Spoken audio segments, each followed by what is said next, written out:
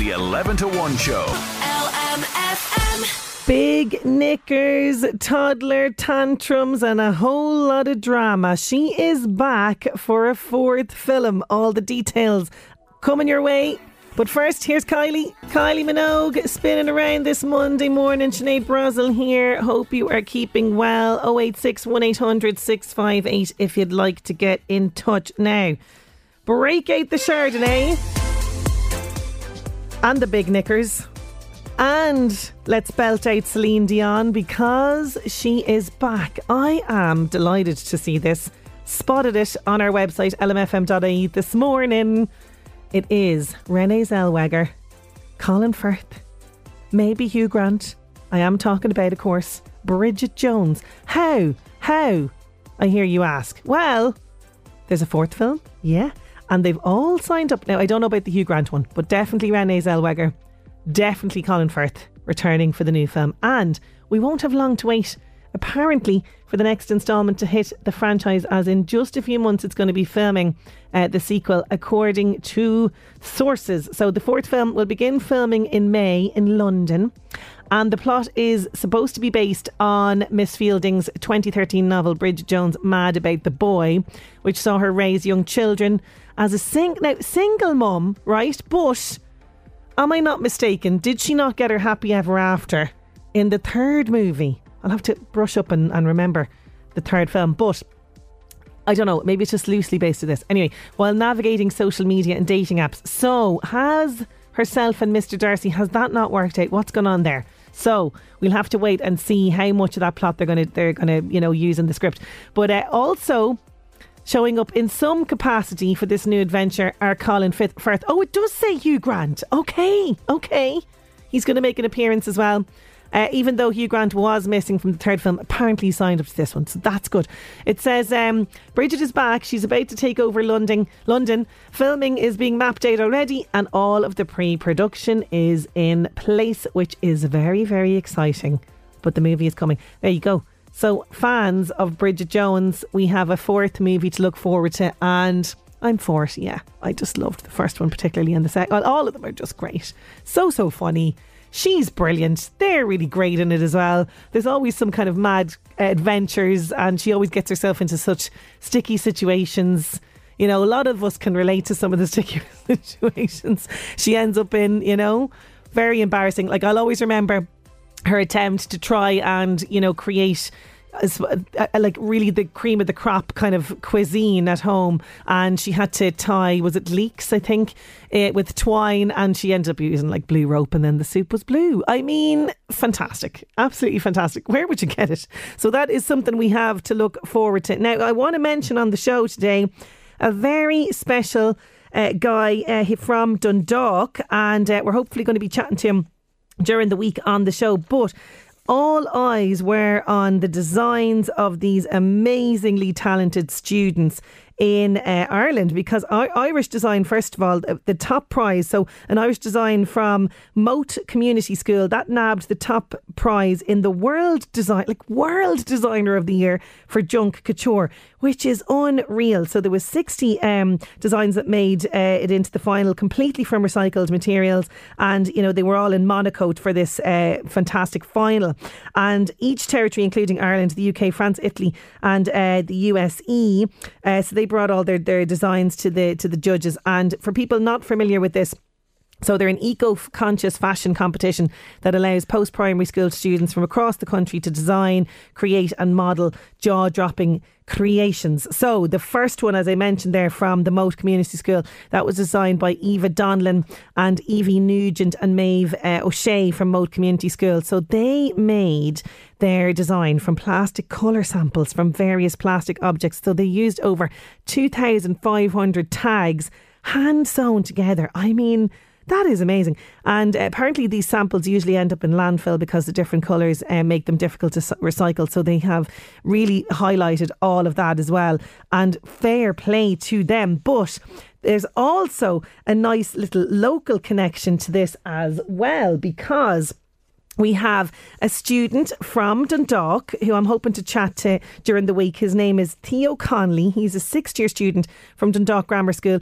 he put Ireland on the fashion map as well. So what he did was he had a gender neutral creation called La Nouveau Riche, and he scooped the award for ready to wear on stage at the Forum. So he is from Blackrock, County Louth, was one of 10 finalists to represent Ireland, and this is just unreal that he would win this category as well. Just really, really brilliant.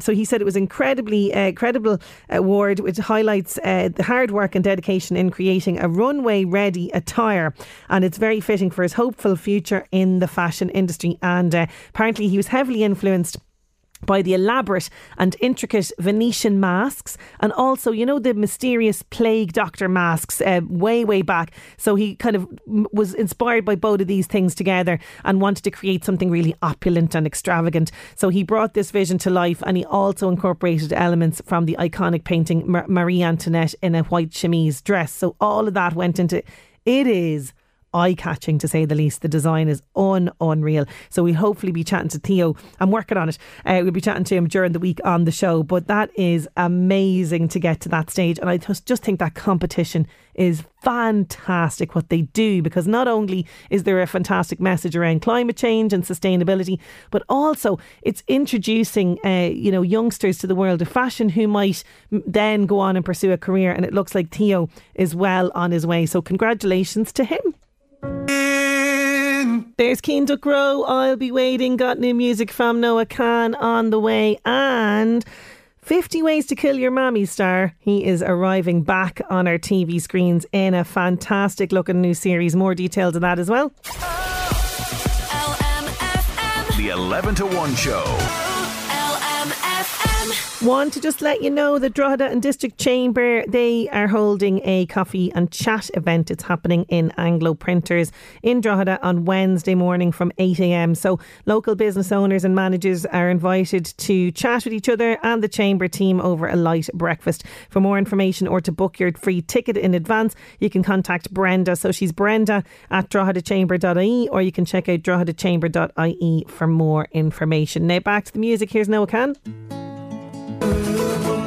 Noah Kahan, Stick Season. I just love this guy. He was one of the first guests, if not the very first guest actually, on this show almost 5 years ago, and I love to follow his career and what he's up to. I'm talking about Baz Ashmawy, and he says he's at this stage of his life now where he's just not bothered about what anyone thinks about him. So he says this move into drama, which is going to be on our TV screens tonight, he's just said he doesn't care what the critics think. And I'm thinking, fantastic. I was reading about him over the weekend, but this is a brand new Irish comedy, and it's coming to Virgin Media TV tonight, and it's called Faithless, and this is kind of his first, I suppose, foray into drama, and it's described as a comedic, honest and insightful look at an emerging Ireland with its multicultural facets and challenges. So he plays an Egyptian dad in Dublin with a kind of a crazy family life. He's dad to daughters, and he kind of, let's just say he's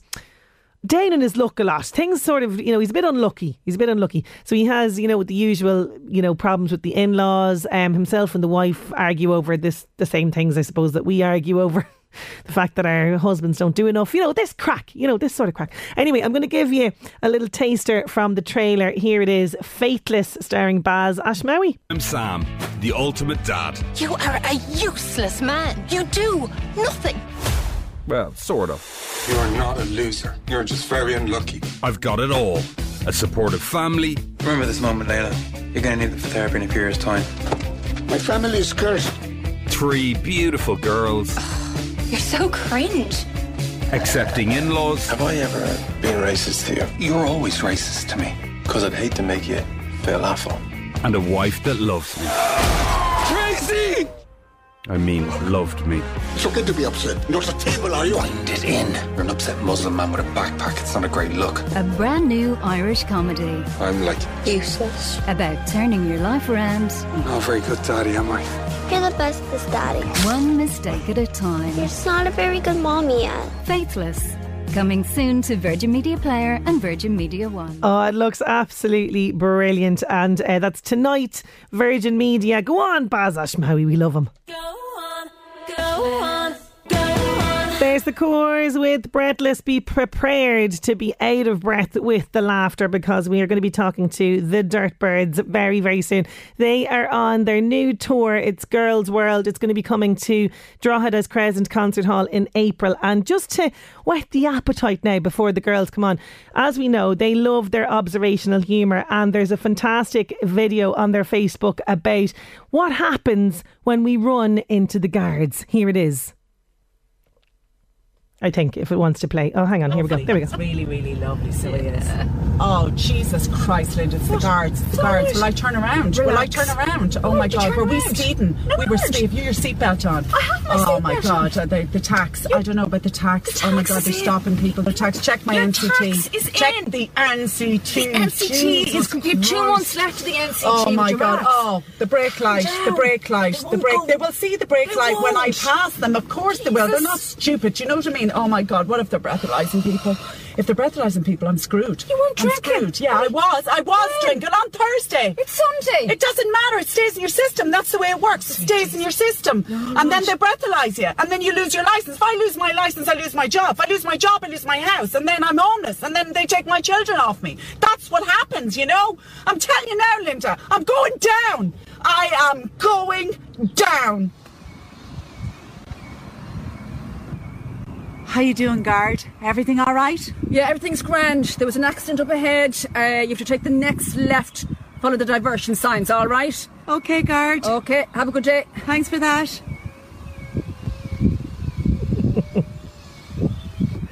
Oh, thank God. Thank God. Oh, my God. I handled that very well, though, didn't I? I stayed really calm. I thought I stayed really calm. This is the kind of humour we can expect, this and so much more with the Dirtbirds. We're going to catch a word with the girls next. The 11 to 1 show.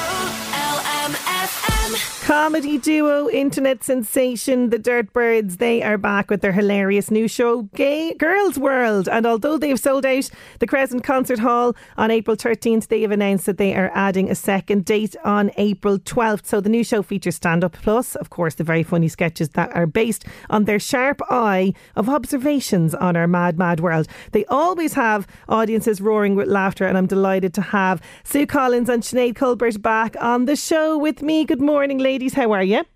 Morning, Sinead. Oh, it's great to have you. I'm good. I almost said Gay World instead of Girls World. That would have been a very different show.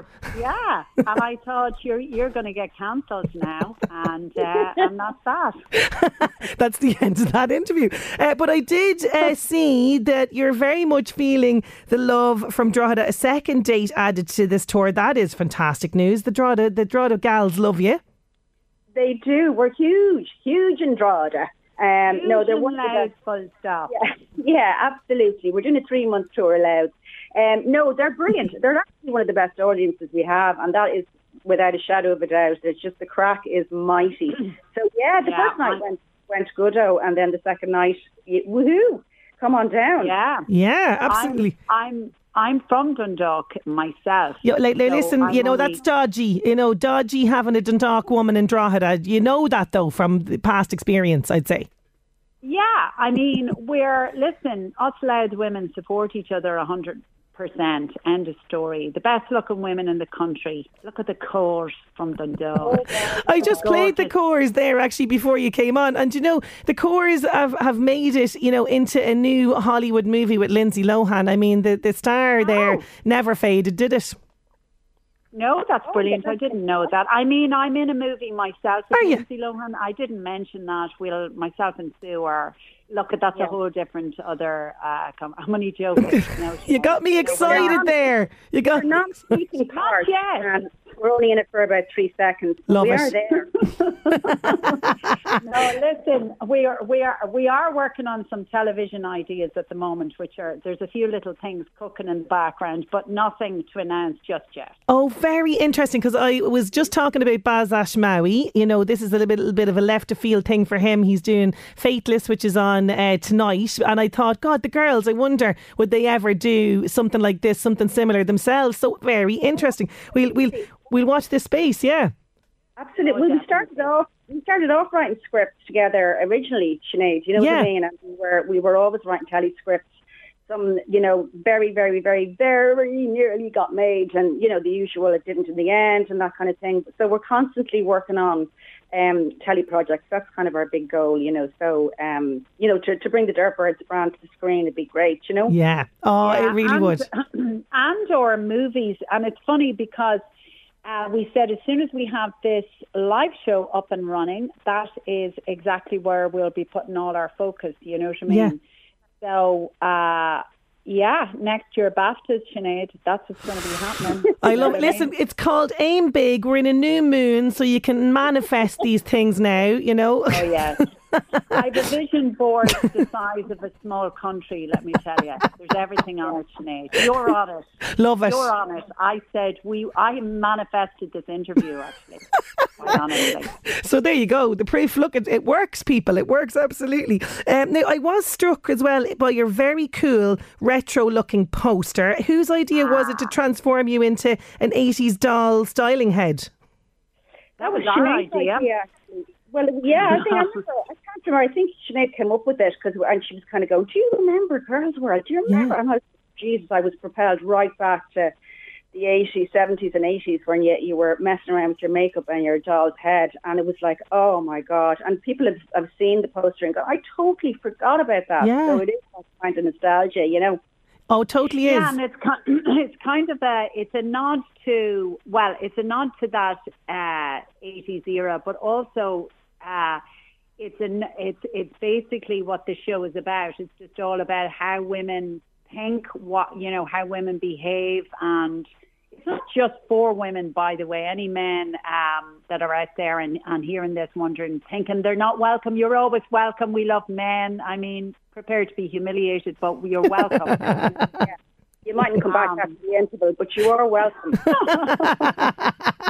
No, they will. We always have great crack, but we're just laughing at what women do together and, what preoccupies women. Yeah. What is in the mad minds of women. And also you'll notice this world tour in there as well in the title, because we are going further afield. We're leaving the island and we're going over it. We're doing the UK first at the end of the year. We're doing Glasgow, Manchester and London again. We did 2 London gigs there in December and January, and we're going back to Leicester Square Theatre for a couple of nights at the end of the year as well. And then there's plans for, everywhere, Sinead. Australia, New Amazing. Zealand, America. Yeah. The girls are definitely going around the world. I love that. And when I saw this image as well, you're talking about happy memories. Absolutely. Like, so many people had these styling heads back in the day, and I remember my friends would be there putting the curlers in perfectly and the lipstick on the doll, and I'd be piercing the styling heads' ears, do you know what I mean, and colouring their hair in with marker. Like, I absolutely mangled mine. Like, that's the kind of child I was. Very creative, you know what I mean? Yeah, you were very creative. Yeah, but I think the whole image as well. It's like the whole thing. We're somewhere in all of us, no matter what age we are, we're still the little girl doing that. You know what I mean? Oh yeah. And as well, when our show is so much a girls' night out, that you turn into with a gaggle of girls, a gaggle of women, you turn into the girl too. You know what I mean? Yeah. You go back. You're teenagers again. You're shrieking, laughing. It's kind of different to going out with your fella. It's a different vibe. Yeah. So it's and we always have a great laugh, Sinead, because there's only especially if we're performing in hotels and places like Drogheda.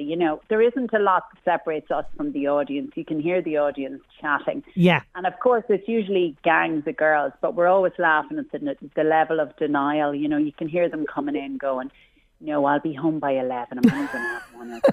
I'm not going to overdo it. You know what I mean? Because at the end of the day, today's only Thursday. So, and then literally cut to 11 o'clock when it's finished, and you can see the same gang hammered, twerking at the door, going, where to next? Where to? And there's a poor husband. Home. There's a poor husband sitting in a car somewhere. Porrick is sitting in a car in a coma going, Jesus Christ. 800 women. And they always give lips to everybody else, don't they? When you get a few drinks, you offer. My husband will come back for you. You wait there. He leaves all of us home. And then he comes back. You do 5 rounds, Jim. Back and forth 5 times. That's what I said. No, he doesn't mind. He doesn't mind. Not at all. Do you mind, Jim? Oh, that's exactly it. And you very much have encompassed the LMFM staff night out, really, just in that one thing that you've just said there.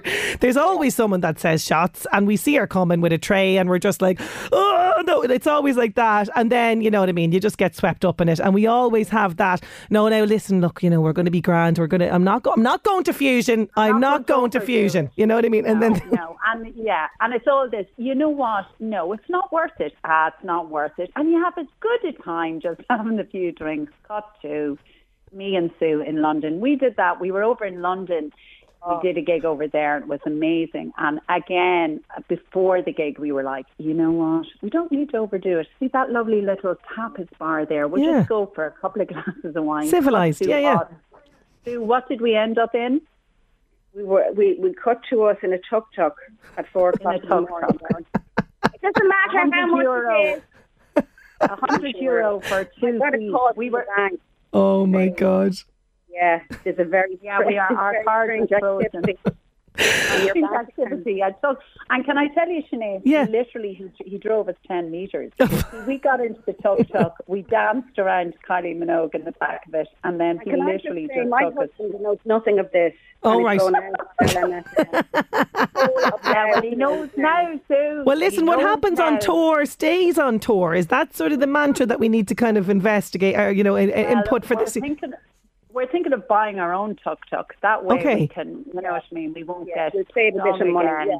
Yeah. Good idea. Good idea.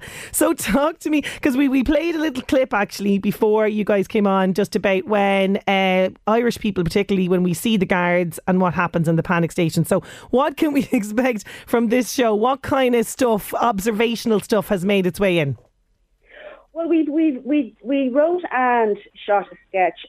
It's about when you drop back a book to your friend on a Wednesday at about 5:30, and your friend says, "Will you have a glass of wine?" And you shouldn't. And you sort of start off by saying, a bit like what we've just been talking about, no, it's school night, we won't. No, geez, no. Well, were you going to have one? But I was going to have one if you were going to have one. Do you know what I mean?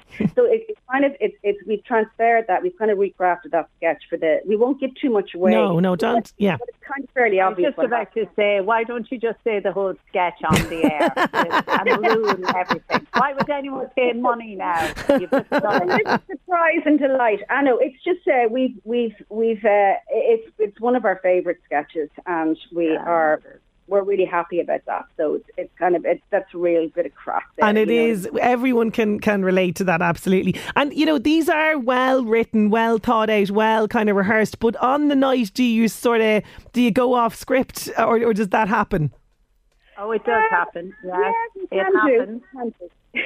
Yeah, we like to surprise and delight each other on stage. You know what I mean? Exactly. Sometimes we'll say things just to make the other person laugh. Yes. Yeah. And that's what keeps it so fresh. Yeah.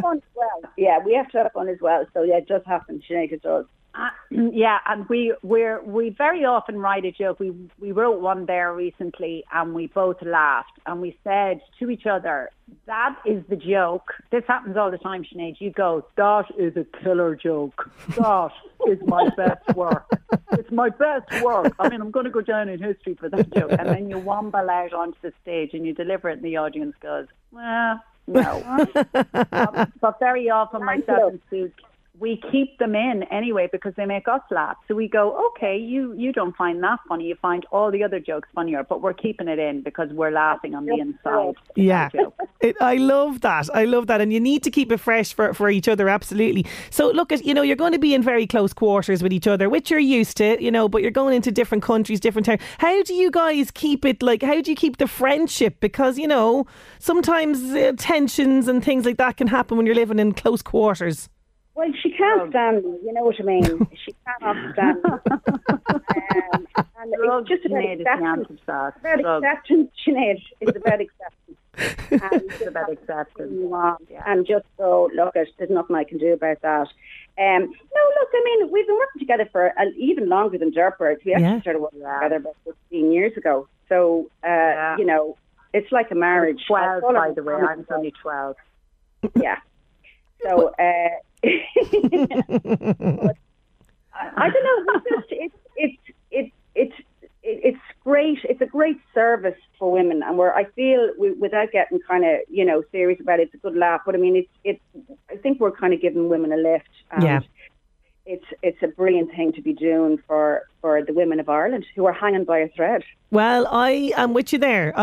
Because I do think, as you say, it is very much geared towards women, even though we like the men to come in there as well, absolutely. But we do. And there's more and more coming in, sneaking into handbags and everything. They're hiding behind curtains and putting wigs on and everything.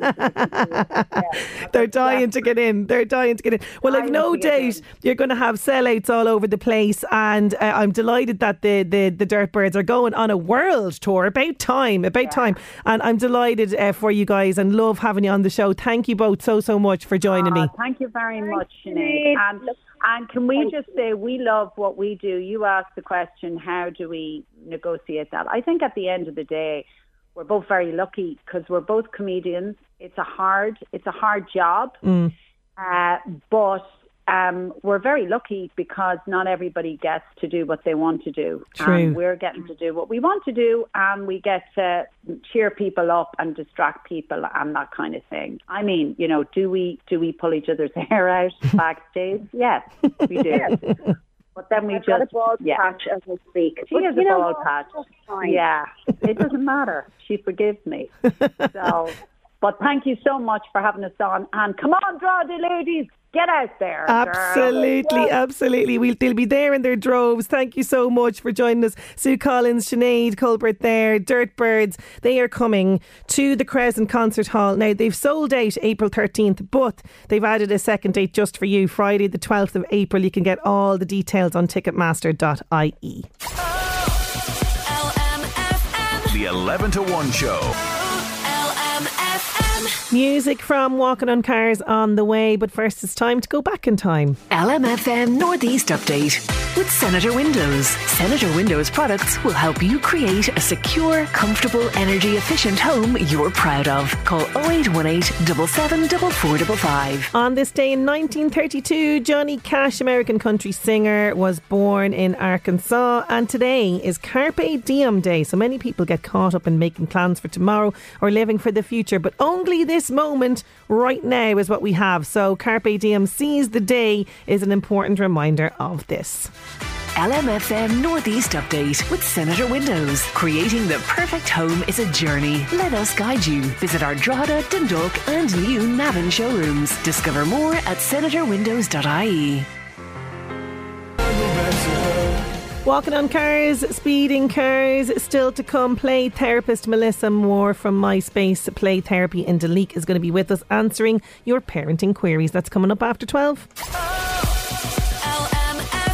The 11 to 1 show. Could a Louth lady go all the way to Tralee? Well, the Louth Rose Centre is on the lookout for applications. More details after. Picture this. Late night text, the lyrics from song. It's one night on LMFM's 11 to 1. Sinead Brazel here with you. One night could make all the difference. Yes, it is the Rose of Tralee, and the Louth Rose Centre says they are delighted. They are partnering up with the Gateway Hotel in Dundalk as the host venue for 2024. So the Louth Rose Selection Night is going to happen Saturday the 15th of June at the hotel in Dundalk, and it's going to open at 7pm. Show starts at 7:30, and they are going to be putting those tickets on sale very shortly, but they are still on the lookout now for applications. So you can, if you want to be representing the wee county at the Rose of Tralee, you can head over to roseoftralee.ie, and further information about the selection process is available by contacting Clodagh Murray. So she's Louth Rose Centre at roseoftralee.ie, so all the details. And of course, 32 roses from Ireland and Irish communities around the globe travel to Kerry for the amazing festival every year in August. So whoever is picked in Louth that will also take part in the National Rose Tour and will travel down. So that's part of it this year. And there's parades and there's gala functions and there's entertainment and there's lots more to enjoy. So rosestralee.ie for all of the information. Now let's see what is happening in the world of celebrity. The Buzz on LMFM. Keep up to date with all the latest news and gossip on the LMFM app. Hi, I'm Max. Olivia Colman and Jessie Buckley star in Wicked Little Letters, which is out in cinemas now. It's Olivia and Jessie's third film together, so we asked if they've got any pitches for a fourth. We did come up with an idea. What was it? Pirates. Pirates. We're going to be pirates. I'm going to have a black too. Yeah. Well, what were you going to be? I think I was going to be. I know. She's going to be a Smee. She was going to be a Shmee because she wants to wear pajamas. I want to be comfy on her next job. So Yeah. I thought she could be. Is it Shmee or just Yes? But the one with that Smee. wears the little periwinkles hat The hat and the stripy and the outfit. stripy outfit. I could do that. You could do that. Yeah. And you could be the glamorous pirate with the black tea. Yeah. Dolly Parton has congratulated Beyonce on her #1 country single, Texas Hold'em. She says, "I'm a big fan of Beyonce and very excited that she's done a country album. Congratulations on your Billboard Hot Country #1 single. Can't wait to hear the full album." The Screen Actors Guild Awards were on over the weekend and Oppenheimer won Outstanding Cast in a Motion Picture. Here's the acceptance speech. Thank you so much, Chris Nolan and Emma Thomas. Thank you for the opportunity. Thank you for the respect. Thank you for the invitation to play a genuine part in making this scarily important film. Thank you to Donna Langley and Universal Pictures for believing in us and in the film. Thank you, Chuck Rowan, Andy Thompson, and John Papsidera. Thank you very much. That's The Buzz. I'm Max. The Buzz on LMFM. Keep up to date with all the latest news and gossip on the LMFM app. And of course, all the usual Irish people picking up awards, particularly Cillian Murphy at the weekend as well. There's no stopping him now. There really isn't. It's definitely going to happen for the Oscars. It's pretty much a guarantee, I'd imagine. Now, back to the music. Here's Shakira. Shakira, whenever, wherever. We are returning to our parenting slot with play therapist Melissa Moore from MySpace Play Therapy. We're going to be covering everything from tantrums to how to kind of, deal with grief when your child is experiencing grief and how does that manifest in behaviour. We're going to be talking all about this. You can get in touch if you have a question, 086 1800 658. The 11 to 1 show. We are returning to our new regular slot on parenting with play therapist and parenting expert Melissa Moore. She's from MySpace Play Therapy in Duleek, and this month we have everything from tantrums to the effect of grief on young children. Melissa, it's great to have you back. How are you getting on? Hi Sinead, I'm good, and you? I'm great. So we're going to get straight into it, and we're talking about tantrums and bad behaviour first of all, and our first question is about a 7-year-old, and this parent says, "I'm very worried about my 7-year-old. He's usually a happy kid, but some days when he comes home from school, his behaviour is really poor. He could be screaming, hitting me or his sister, and just really narky. Any thoughts?" Now, he's grand at the weekends, so there's something here with the school situation. Yes. Yeah, this is really common, really, really common. It's what we refer to as after school restraint collapse. I can never think of the words. So basically, if you think of a child that's in school and having to conform, so having to sit, having to be quiet, having to, follow all the rules of conformity because we're afraid of getting into trouble with teacher or getting sent down to the office or whatever the discipline method might be, they're actually putting huge amount of physical energy but also emotional energy into sitting and conforming all day. And what happens is, I call it the basket of eggs syndrome. So it's kind of like, if you can imagine holding a basket with eggs in it, you're doing so much work to try and make sure none of them eggs fall out and crack. And actually what happens is that's what he's doing all day. And when he gets home after school, his safe place, his comfortable place where he knows pretty much anything is accepted. Mum's not going to kick me to the side of the road. Those eggs fall out. Okay. And everything just collapses because they're worn out. That little boy is probably exhausted when he comes in the door from having to work so hard all day, emotionally, physically, and then trying to do the academics. He's just exhausted when he comes in the door. So what I would advise is, and I suppose it's really hard for me to give, thorough insight into it because obviously I don't have the background, but just going on that piece of information, when he comes in, he needs some time to regulate himself, to decompress, to, make that transition from school to home. So we have a tendency, or certainly I have a tendency, and always had, was, right, okay lads, let's get moving, get this homework done, get it out of the way. Yeah, listen, it's my house as well, every day, and I'd have a 7-year-old as well, and then I'm wondering, why is he jig acting in his seat? Why is he, tutting and hawing and whatever else about doing the homework? So of course he needs that bit of a breather. So just let them have that breather. Don't hit him with lots of questions. Oh, how's your day? What did you do? Leave that for a while. So, and I'll give you a couple of examples of things to do, but that mum will know what's going to respond, why his child's going to respond better to. So think like keeping it really simple. So having a little snack ready, having a drink ready, allowing him maybe to go and kick a ball in the back garden, a little bit of exercise. He may just need an output to get that stress out of his system, and exercise is a really good thing. He might be a kid that just needs actually to be pulled up in your lap and have snuggles for a few minutes. Yeah. Or just sit on the sofa watching, a cartoon for 10 minutes with you. So having some connection time there with them. And he might just need to go off and regulate himself. He might want to go off and play in his bedroom for a few minutes just to get away from it all. And then after a period of time, we start our routine of, right, get out of the uniform, let's get the homework done. But allowing that half an hour after school to decompress. And then it's, when you're seeing those big behaviours, it's back to making sure that you don't take your foot off the pedal and you don't feel sorry for him. You have those boundaries and rules that you've always had. Yeah, like the hitting you is not acceptable. Yeah. No. Yeah. Absolutely. So treat those behaviours the same as when you would when he's not at school at the weekend.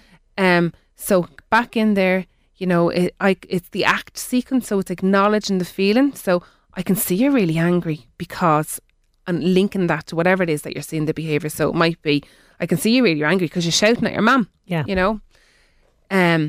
Communicate the boundary, which is, it's okay to be angry, but it's not okay to shout at mum. Yeah. Okay. And the T then is for targeting an appropriate response. So if you want to shout, you can go out into the back garden and you can shout. Yeah. Okay. So it's act. So it's acknowledge his feeling, communicate the boundary, and target an alternative behaviour. That's really easy to remember as well. So act, that's really good.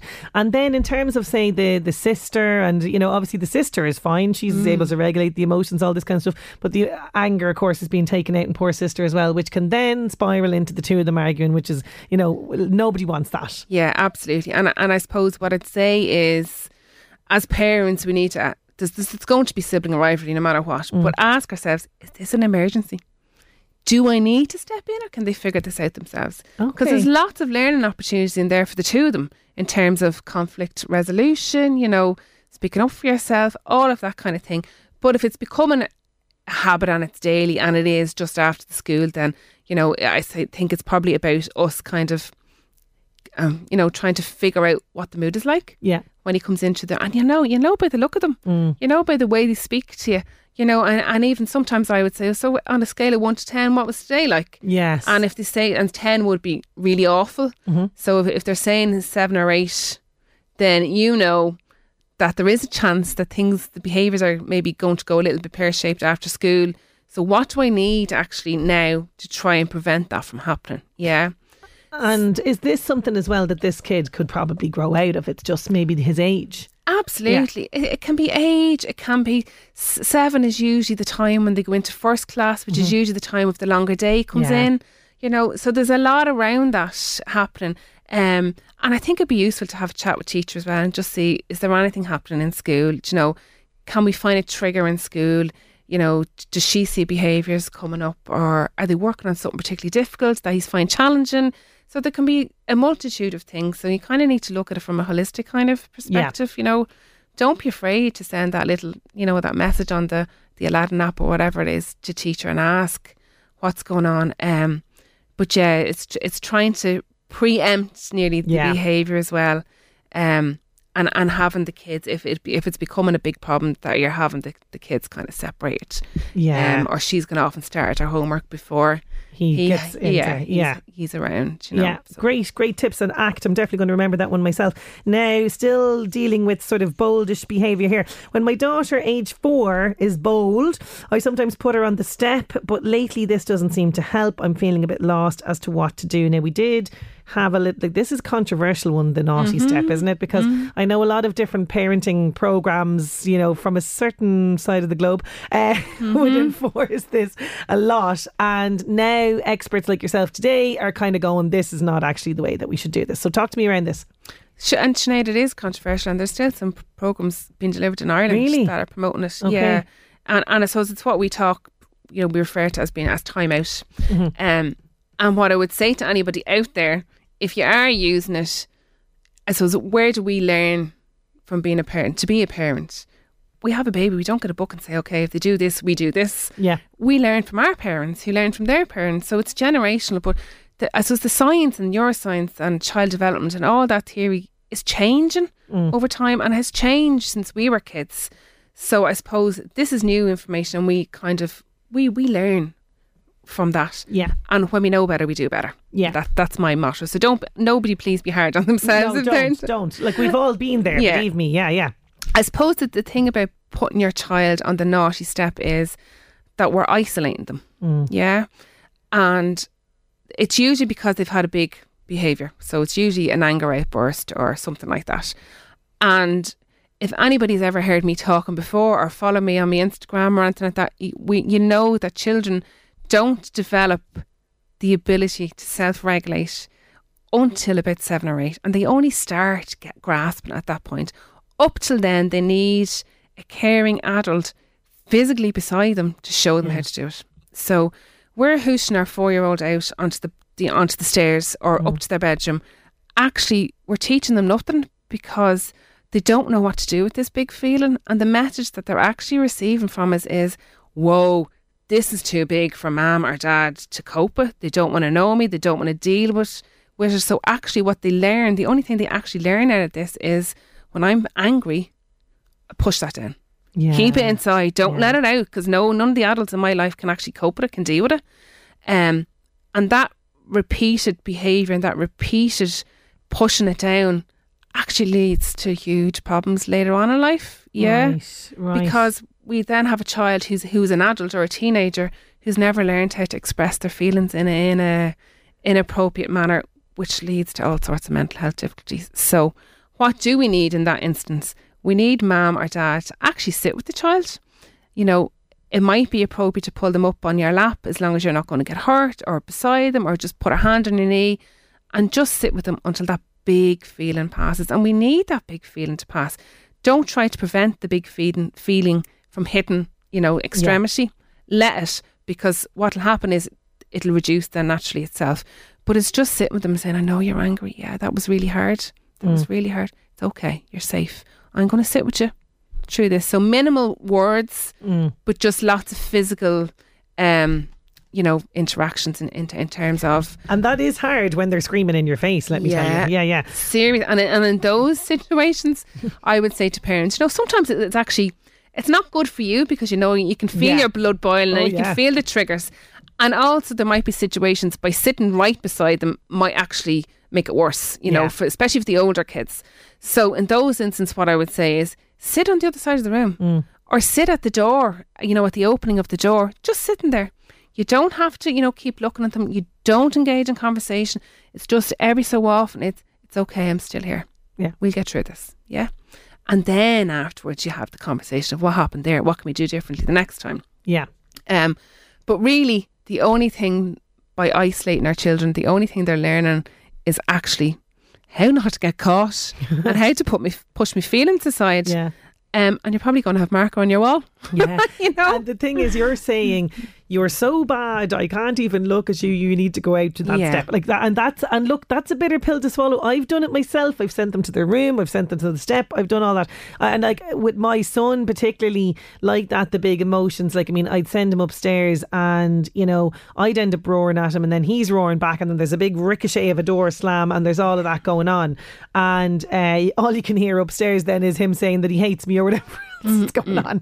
So it's just a disaster. So I think, and particularly for me, because I would be someone that just would, I'd get like very kind of angry as well when they sort of kick off. So it's like that, what you say, having that little bit of distance, but I'm not gone out of the room, and let's talk through it afterwards and see kind of where that's come from. And again, this is kind of time and time again, isn't it? It's not like they're going to remember the next time they do this. No, like as I said, like it takes to the age of 7 or 8 before they get a grip on self-regulation at all. So you've got 7 or 8 years there. Babies aren't born to know how to manage their feelings. We have to teach them. And if we don't teach them at a young age, then we hit teenagers and adults who cannot cope with feelings, big feelings at all. So we flip. It's no longer time out, it's actually time in. Yeah. The time in is the bit that you're sitting with them through this big feeling. Yeah. So still keep them sitting somewhere, but just don't leave them to their own devices with regards to this. So we did get a message as well for you. This is slightly different, but again, the behaviour is not great. So this person says, my father died suddenly a few months ago, which was really hard on all of us. My kids, who were aged 9 and 6 years old, were reminded by my parents, so they spent a lot of time with them and were understandably very upset. However, now that almost 6 months have passed, my 9-year-old is fine, but the 6-year-old seems to be very upset. A lot of crying, going to bed, and even acting out behaviour. She's changed a lot. Could this be her way of coping with grief, and what can we do to help? I would say, first of all, I'm really sorry to hear that the family's going through this. But it's 6 months on, and so long as there was no behavioural difficulties prior to the death, then I would make an assumption that this is probably to do with the grief. Yeah. And a 6-year-old doesn't have the language, doesn't have the ability, the capacity to be able to come and say to, actually, Mammy, I'm really sorry. I'm really sad. I'm really upset. And this is why I'm behaving badly. All behaviour is communicating an unmet need. Every time a child behaves, whether it's good or it's unwanted, they're telling us something. So it's up to us as adults to step back, which seems to be what this mum is doing, in fairness to her, and looking underneath and digging and saying, okay, what is this actually about? Yeah. What I'd say to mum as well is what she's describing is actually quite normal and it's quite common. Okay. And it's quite common for children to kind of regress sometimes in years. So they might go back to an earlier phase of their bit babyish, bit more babyish, bit more childlike. So maybe not the behaviour of what we would expect from a typical 6-year-old. Okay. So what I would suggest to mum is, not to be afraid to talk about Grandad. Bring him into conversations, regular conversations at home. Your Grandad used to love having chips and curry. Having photographs for the little one to look at, taking her with you if you happen to be going up to the grave, or like talking about memories. Remember when we did that with Grandad, or we went on holidays together. Or getting her to draw a little picture of something that she remembers from Grandad. So having lots of those kind of conversations at home with her, and just acknowledging with her, that it is really sad and it's really hard, and it's hard for mum, and I'm really sad, I miss dad too. And having those natural conversations with them at home.